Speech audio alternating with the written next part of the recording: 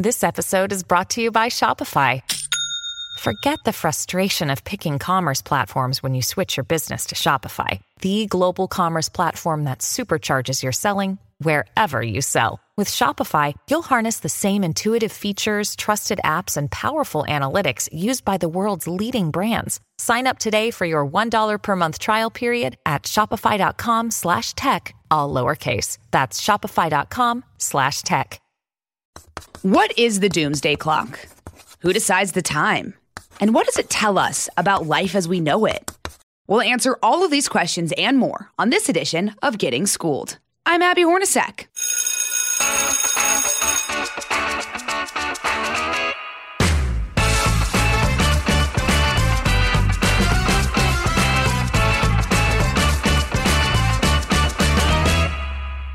Clocks are a measure of time, an indicator of how close we are to reaching a new point in the future or how far we've moved from the past.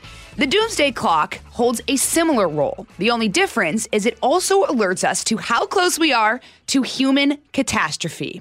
Right now, we are 90 seconds to midnight. Yikes! What does that mean? Don't worry, I got you covered. Here to talk me through all of this is a board member of the Bulletin of the Atomic Scientists, Robert Rosner. Now, Robert is an astrophysicist. He's a founding director of the Energy Policy Institute at the University of Chicago, where he is the William E. Rather Distinguished Service Professor in the Departments of Astronomy and Astrophysics and Physics. He was also the director of Argonne National Laboratory. That's a big deal. And he joins me now. Robert, how are you doing?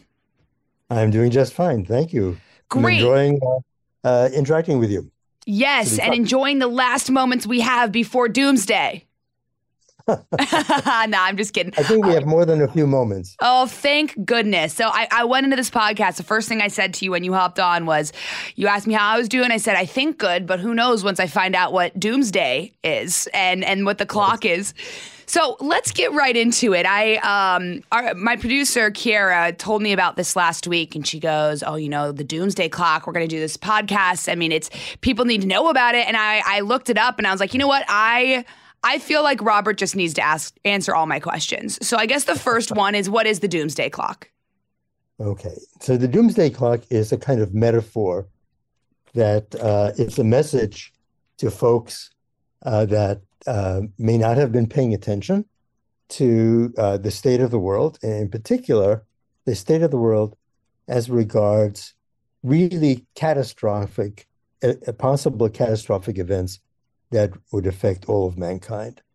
And it was created at the behest of a bunch of folks originally at the University of Chicago, where I am today, just around the time when the United States managed to finally create the atom bomb and then to deploy it in Japan.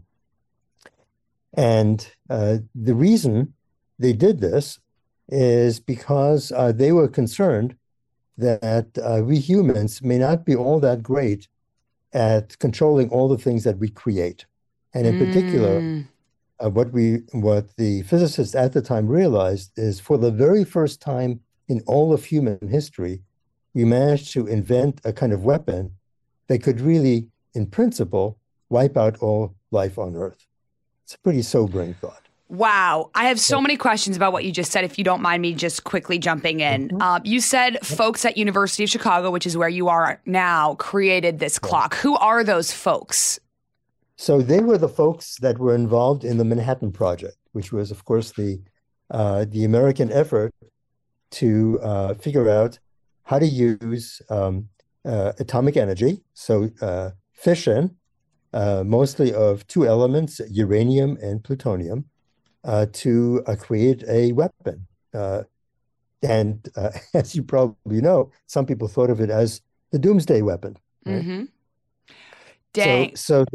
So the physicists, I think they did not really completely grasp what they had created until they actually blew up the very, very first bomb in New Mexico, in southern New Mexico. And Robert Oppenheimer who led the project from the scientific point of view, basically said something to the effect that, we have created something and it's capable of destroying us. Right. Well, so these people who made this clock, this started in the 40s, right? Because you mentioned Yes, that bomb. That's right. Okay. They're the folks that created at that time a print magazine called the Bulletin of the Atomic Scientists. Today it's an online journal. It's no longer a print version, and it's active. And they're the folks that in a sense run the Doomsday Clock. So how do they decide then what goes into when they push it back, leap it forward? I just need to know how it works and how do they decide on these things? Right. And what time are we at now? That might be the most important question of the podcast. Maybe I'll just tell you that number.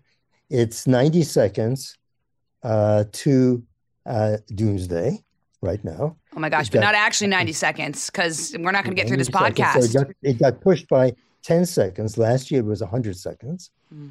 So we're closer to Doomsday. We're closer. And how is it done? Well, the bulletin has a board, which is the Science and Security Board, SESB, which contains physicists, political scientists, every once in a while also military folks. We have a general on that board.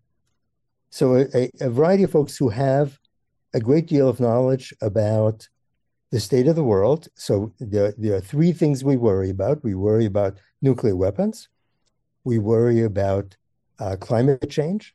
And we worry about technologies that are emerging that could also be potentially threatening. Okay, I want to jump in there because AI, Robert, I just did a whole segment on this, and we have ChatGPT, we've got just these crazy looking dog things running around. What is your thought on how AI is going to influence us moving forward? Because we obviously use it for good things like medical advancements, maybe hazardous jobs people shouldn't be in anyway, but then I've seen iRobot, and I'm not naive to the fact that we can be overtaken one of these days. Right. Well, so I'll give you my own take. My own take is that it's a question of ethics. As I think you know quite well, folks have already demonstrated that you could use ChatGPT to write essays that actually sound pretty good. So I, as a professor at the University of Chicago, I do have some concerns about, will my students start using AI to basically do their homework assignments? So as in so many other cases where new technology comes to the fore, the ultimate question of whether or not it's good or not always resides in humans, the choices that we make and how to use it. And there is no predicting. Sometimes you can be very surprised by what happens. I'll give you the best example in my own life. I started to use the internet. It was then called ARPANET when I was an undergraduate in college. And I thought it was just the coolest thing in the world because I could, from where I was, I could dial up computers. So I was in Cambridge. I could dial up computers at MIT, and I didn't have to go to the computer to run my programs. I thought that was just so cool. Well, that ARPANET ended up into the internet. And as you know, it has great things. It has horrible things. And the great things and horrible things are all the creation of humans. And we have limited abilities to regulate it. So this is the scary part, that we are constantly creating new things, and we're not always wise enough to be able to regulate them in a sensible way. Right. And it is a question if AI gets too smart and how much we rely on it. It's not just how it's used, but it's how reliant we are on this technology and if we can evolve as humans. I'll give you an example of something that would be horrible. Imagine that we build robotic warfighters and we imbue them with intelligence sufficient to make decisions, like decisions, for example, to kill or not kill. And suppose they run away from us. Suppose they run away from us. Yeah. You can imagine wars that are basically started by AI without our control. That was kind of a conversation when they got these drones. I mean, when the military started using drones, but the thing is there is a human being operating that drone who needs to make that decision. Let's say there's a little kid next to the terrorist. I mean, those are human decisions that need to be made. But if we just have these automatic drones that go make the decision themselves, I mean, it can be a real issue.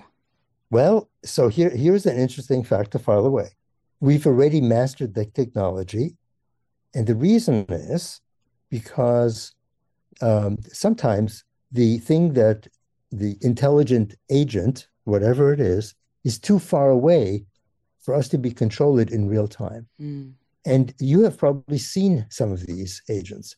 They're the robots that sit on the surface of Mars, that wander around on Mars, exploring the surface of Mars. There's no way that we can really control the motion of those robots on Mars. And so if this robot is trundling along and encounters, for example, a hole in the ground, you don't want it to fall in. So these robots are designed to stop and sense whether or not there are holes around them. So we've already mastered completely autonomous robots. They already exist. This is not in our future. This is in our present. Yeah. So the question is, are we going to deploy that kind of technology, completely independent robots that can act in their environment, completely independent of us? Are we going to deploy them here? So does that go into the calculation of the Doomsday Clock? Yes. Because, yes, kinds of things. Yes, we do think about these kinds of things. So right now we think the time is not yet here, but it's something to worry about in the future. All right, we've got to step aside for a quick recess, but we'll be back right after this. From the Fox News Podcasts Network. I'm Ben Domenech, Fox News contributor and editor of the Transom.com daily newsletter, and I'm inviting you to join a conversation every week. It's the Ben Domenech Podcast. Subscribe and listen now by going to foxnewspodcasts.com. So you mentioned, you look at weapons, technology, and so you do look at ethics too, like the downfall of ethics in a way too. We right now it's currently, depending on what topic you're chatting about, I mean, we have changed as a society, in my opinion, and it seems like things that were once not okay now seem to be okay by some people's standards, and it is a scary world once you kind of get rid of ethics. And I'm not saying that our world is rid of ethics right now, but, if we're trending in that direction, you wonder how long until things do kind of explode. Right. So these are the kinds, exactly. Those are the kinds of things that we do worry about. Right. That's and exactly right. You say that the Doomsday Clock is a countdown to maybe some catastrophic event that will affect mankind. Is that a physical event, or can it be something where, you talk about the end of the world, and that can be, there's this huge explosion, or, asteroids come and pelt the earth and we all, die? Or is it just a shift in how it once was? Can it be more metaphorical, or is it a physical event that's going to happen? It is metaphorical. We're not really.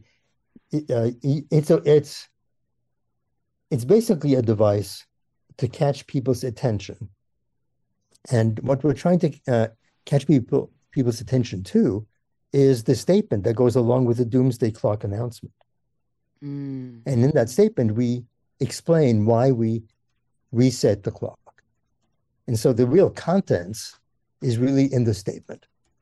The clock setting itself is simply an announcement that says, we think it's worse than it was before, or it's better than it was before. Okay. So do you foresee it, just years and years maybe down the road, do you foresee a time when the clock runs out? Or is your goal to warn people, hey, we're ticking closer to midnight and you better change or else? Yeah. No, I understand your question. So I think the answer is is what I can only tell you what I hope. I hope that it doesn't run out. Because if it does run out, that means that something really horrible has happened. Mm-hmm. I'll give you an example of that. Imagine a nuclear exchange that, for example, happens not between Russia and us, but maybe between India and Pakistan. And it runs away from them. And it draws in other players like China.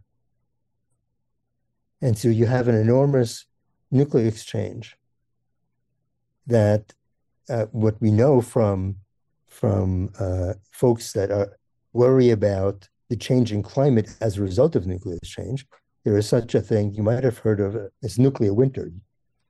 What happens is so much debris is thrown into the atmosphere that the sun basically doesn't penetrate through the atmosphere anymore. Wow. And we have a winter year-round. That means there is no growing season. Think about that. And that's very possible. Like you said, if there is... It's very possible. And one of the things that we've particularly been concerned about is that we're reasonably certain, based on all these years that we've had weapons, that the most likely thing to go wrong is not an intentional attack, but an accident. Somebody miscalculates. And as you probably know, such mistakes have been made in the past, and we just lucked out. There was, for example, the case of the Russians thinking that a sounding rocket that was launched in Sweden was actually an ICBM coming in from the United States. And they went on red alert and were close to launching missiles at us. Think about that. And it was just pure dumb luck that it didn't happen. Someone in the chain of command was then the Soviet Union decided, nope, this is not an American rocket heading toward them. Thank God. These things have happened. Yes. I always say to my daughters, that just realize in life, terrible things always happen. Mistakes are always made, especially in stressful times. And this is in particular why we're so concerned about the Ukraine war. Because their mistake, there's something called the fog of war. In wartime, people are tense, they're nervous, people are shooting each other, and mistakes can be made. Right. And we're just hoping and praying that they're not consequential. I mean, when you're thrust into a stressful situation, your brain acts in a way that it might not typically act. I have this conversation with a military member saying that, if you, for example, if you're going to own a gun in your home and you have a permit and everything, you have to go to the gun range because you think if there's an intruder, you're going to grab that gun and you're going to be all great. But your brain, you can't control how your brain acts. So on a larger scale, like you're mentioning in terms of war or, maybe the Russians falsely thinking that it was an American missile, there can be snap decisions made depending on the state of mind of those people at that time. Yep. That is really terrifying to think about. It is. I'm glad I got you this point. Yes, see? That's my point. Yes. Not enough people look at this. And to your point, I like what you said about the Doomsday Clock being almost a device to show through a statement, hey, we're warning you that this is trending in this direction. It can be reversed in a way, but, if we don't make changes, this is going to keep ticking closer to midnight. So I'm kind of looking at these times now. So we have 90 seconds this year. And then last year it was 2020 was 100 seconds. How often do you guys change the clock? Well, we evaluate it every year. Okay. Every year. And we go through an analysis. Analysis typically starts in the spring, and it goes through the summer and the fall. And we basically watch events. We have lots of discussions. We have climate scientists, nuclear weapons experts, nuclear policy experts, technology experts, folks that have been, in responsible government positions, both government, in Congress, in National Security Council, in the Defense Department. So we have folks that are familiar with what goes on, and it's an incredibly interesting discussion, sometimes very depressing, quite frankly, but it's a way of coming to terms with how we want to talk to the general public and alert them to whether or not we should think about what we're doing. Right. And where we're heading. So when you say 90 seconds to midnight, is each second, that's not like, it doesn't relate to like, oh, it's 90 years till doomsday. I mean, it doesn't really, it's just all, I know you keep saying it's metaphorical, but. It's a metaphor. We don't go, and there is no computer program that we have that computes, spits out. Okay, so we're not ticking. Yeah, okay, I see. It's a qualitative statement. I'm kind of curious, when you look at over the course of history, when were we the furthest away from doomsday? When was the most peaceful time? The most peaceful time, I would say, probably. So we were as much as 17 minutes away, and this was after the fall of the Soviet Union, dissolution of the Soviet Union. And you probably remember that everyone thought, breathe, huge sigh of relief. Mm-hmm. Those are the days when the Ukraine, for example, gave up its weapons. It became an independent state, and it agreed with Russia to give back all of the nuclear weapons that were stationed in the Ukraine back to Russia. Kind of amazing. Wow. And now you're looking... probably regretting that today. Yeah. Amazing. Well, it's you see that relation now. I mean, that was the most peaceful time, and now it's one of the most. We thought it was the end of the Cold War. Right. We thought the Cold War had ended. Wow, fantastic. Are we the closest to doomsday now? At 90 seconds? Yes. The closest we've ever been. Ever been. Yep. So, what will it take to reset the clock now? Well, the easiest one to identify would be if the war in Ukraine finally ends, and Russia and the Ukraine reach some sort of settlement, so they stop fighting. That would definitely be a huge positive. But would you? But so if that happens, and pray to God it does happen, would you still though be considering the like AI and ethics and other things going on in our world? Of course. No, those things unfortunately don't go away. Right. Right. So I guess when I say reset, I don't mean necessarily being pushed back. I mean like we're good to go. We're gonna start all over. No, that doesn't really happen. I wish that would happen, but you'd have to think really pretty optimistically to see a complete reset, because we humans are so devilishly clever and always creating things that give you pause. I mean, we're really good at that. Right. We are. So there's never like a daylight savings with this clock where you just get to go forward, fast forward a bunch? No. I wish. I mean, just an automatic reset. No. Wow. We haven't considered that yet.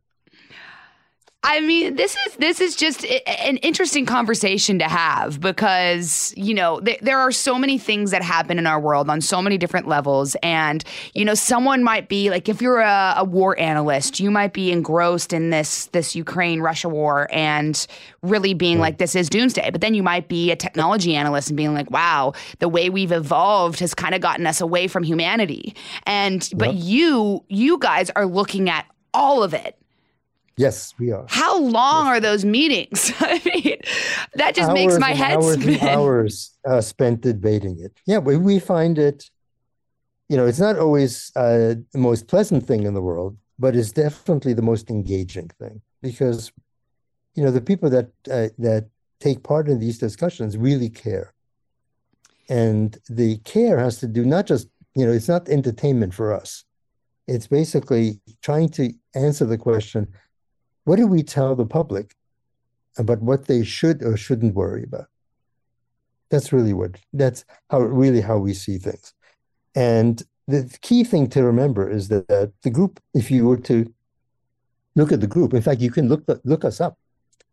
You'll find it's a pretty bipartisan group. We don't have, we're not all progressives or hardline conservatives. We cross the political boundaries. That's good. Yeah, that's really good. Important. Very healthy. Very important. Yes. The thing is that we're not just talking to one set of folks here in the United States or the world. We want to speak to everyone. And if you want to speak to everyone, you have to be very inclusive. We ourselves have to be very inclusive. And that's extremely important to us. Do you guys ever hardcore disagree where they're like, Bob, you're wrong? Yes, of course. That's the whole point. Yeah. So how do you remedy that then? How do you come to an agreement? Copacetic, what? No.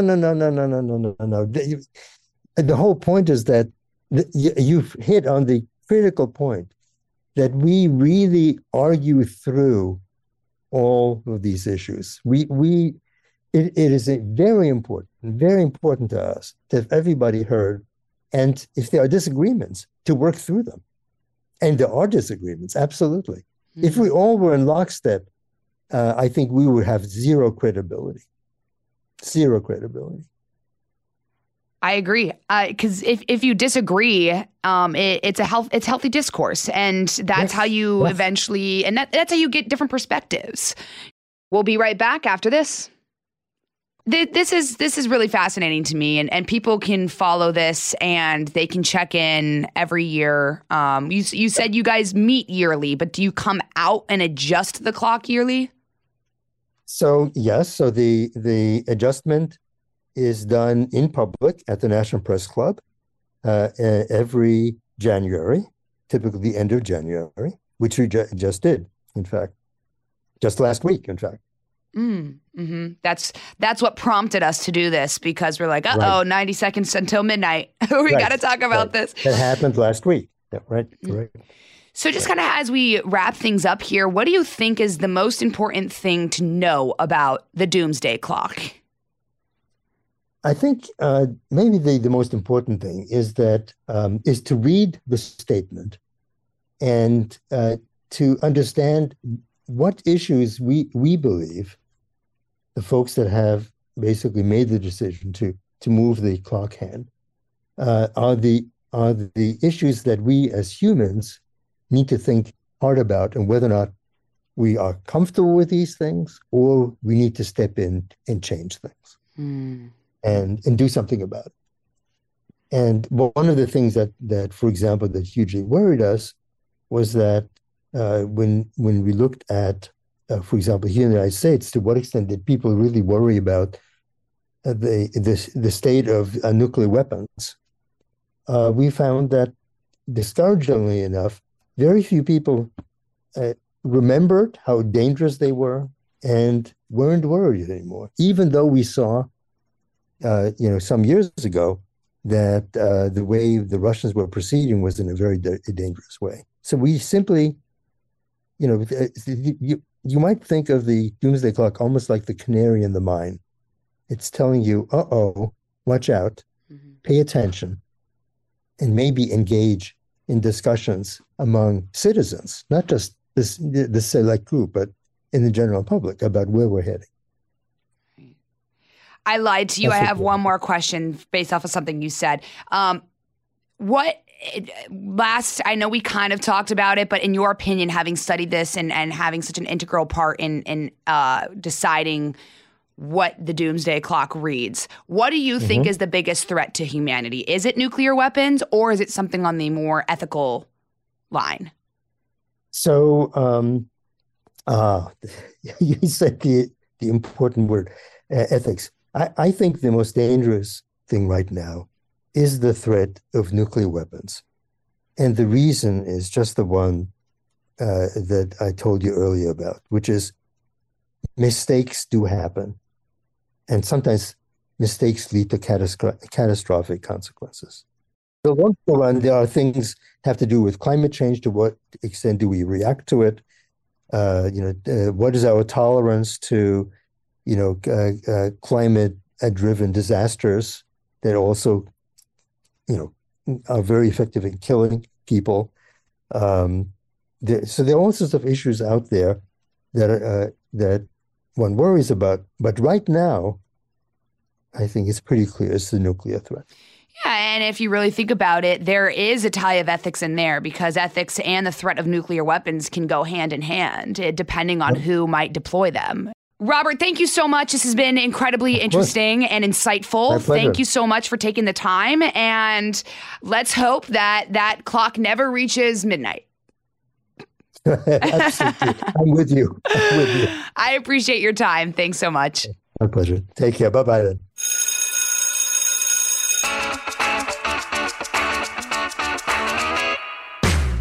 If you missed anything from class, these are my office hours, and here are some top takeaways about the Doomsday Clock. Number 1, the Doomsday Clock is a metaphor. It's a message to folks who might not be paying attention to the state of the world and possible catastrophic events that would affect mankind. Number 2, the clock is determined by a board of folks from different backgrounds who take into consideration things like weapons, technology, ethics, climate change, things like that. Robert gives the example of nuclear winter and how possible that just might be. Nuclear winter is the idea that if there was a nuclear war, God forbid, there would be so much debris in the air that it would block the sun so that nothing can grow. That would obviously have a catastrophic consequence. And number 3, according to the clock, right now, we are at 90 seconds to doomsday, which is the closest we've ever been to midnight. Robert says the main reason is because of the war in Ukraine and points out that sometimes in war, mistakes happen, and those mistakes are what can lead to cataclysmic consequences. Thank you so much for listening to this podcast on the Doomsday Clock. For more podcasts, you can go to foxnewspodcast.com, and don't forget to subscribe to this one on Apple Podcasts, Spotify, or wherever you listen. And don't forget to leave us a review. This has been Getting Schooled with Abby Hornacek on the Fox News Podcast Network. Class dismissed. Listen ad-free with a Fox News Podcast Plus subscription on Apple Podcasts. And Amazon Prime members can listen to this show ad-free on the Amazon Music app. From the Fox News Podcasts Network, subscribe and listen to the Trey Gowdy Podcast. Former federal prosecutor and 4-term U.S. Congressman from South Carolina brings you a one-of-a-kind podcast. Subscribe and listen now by going to foxnewspodcasts.com.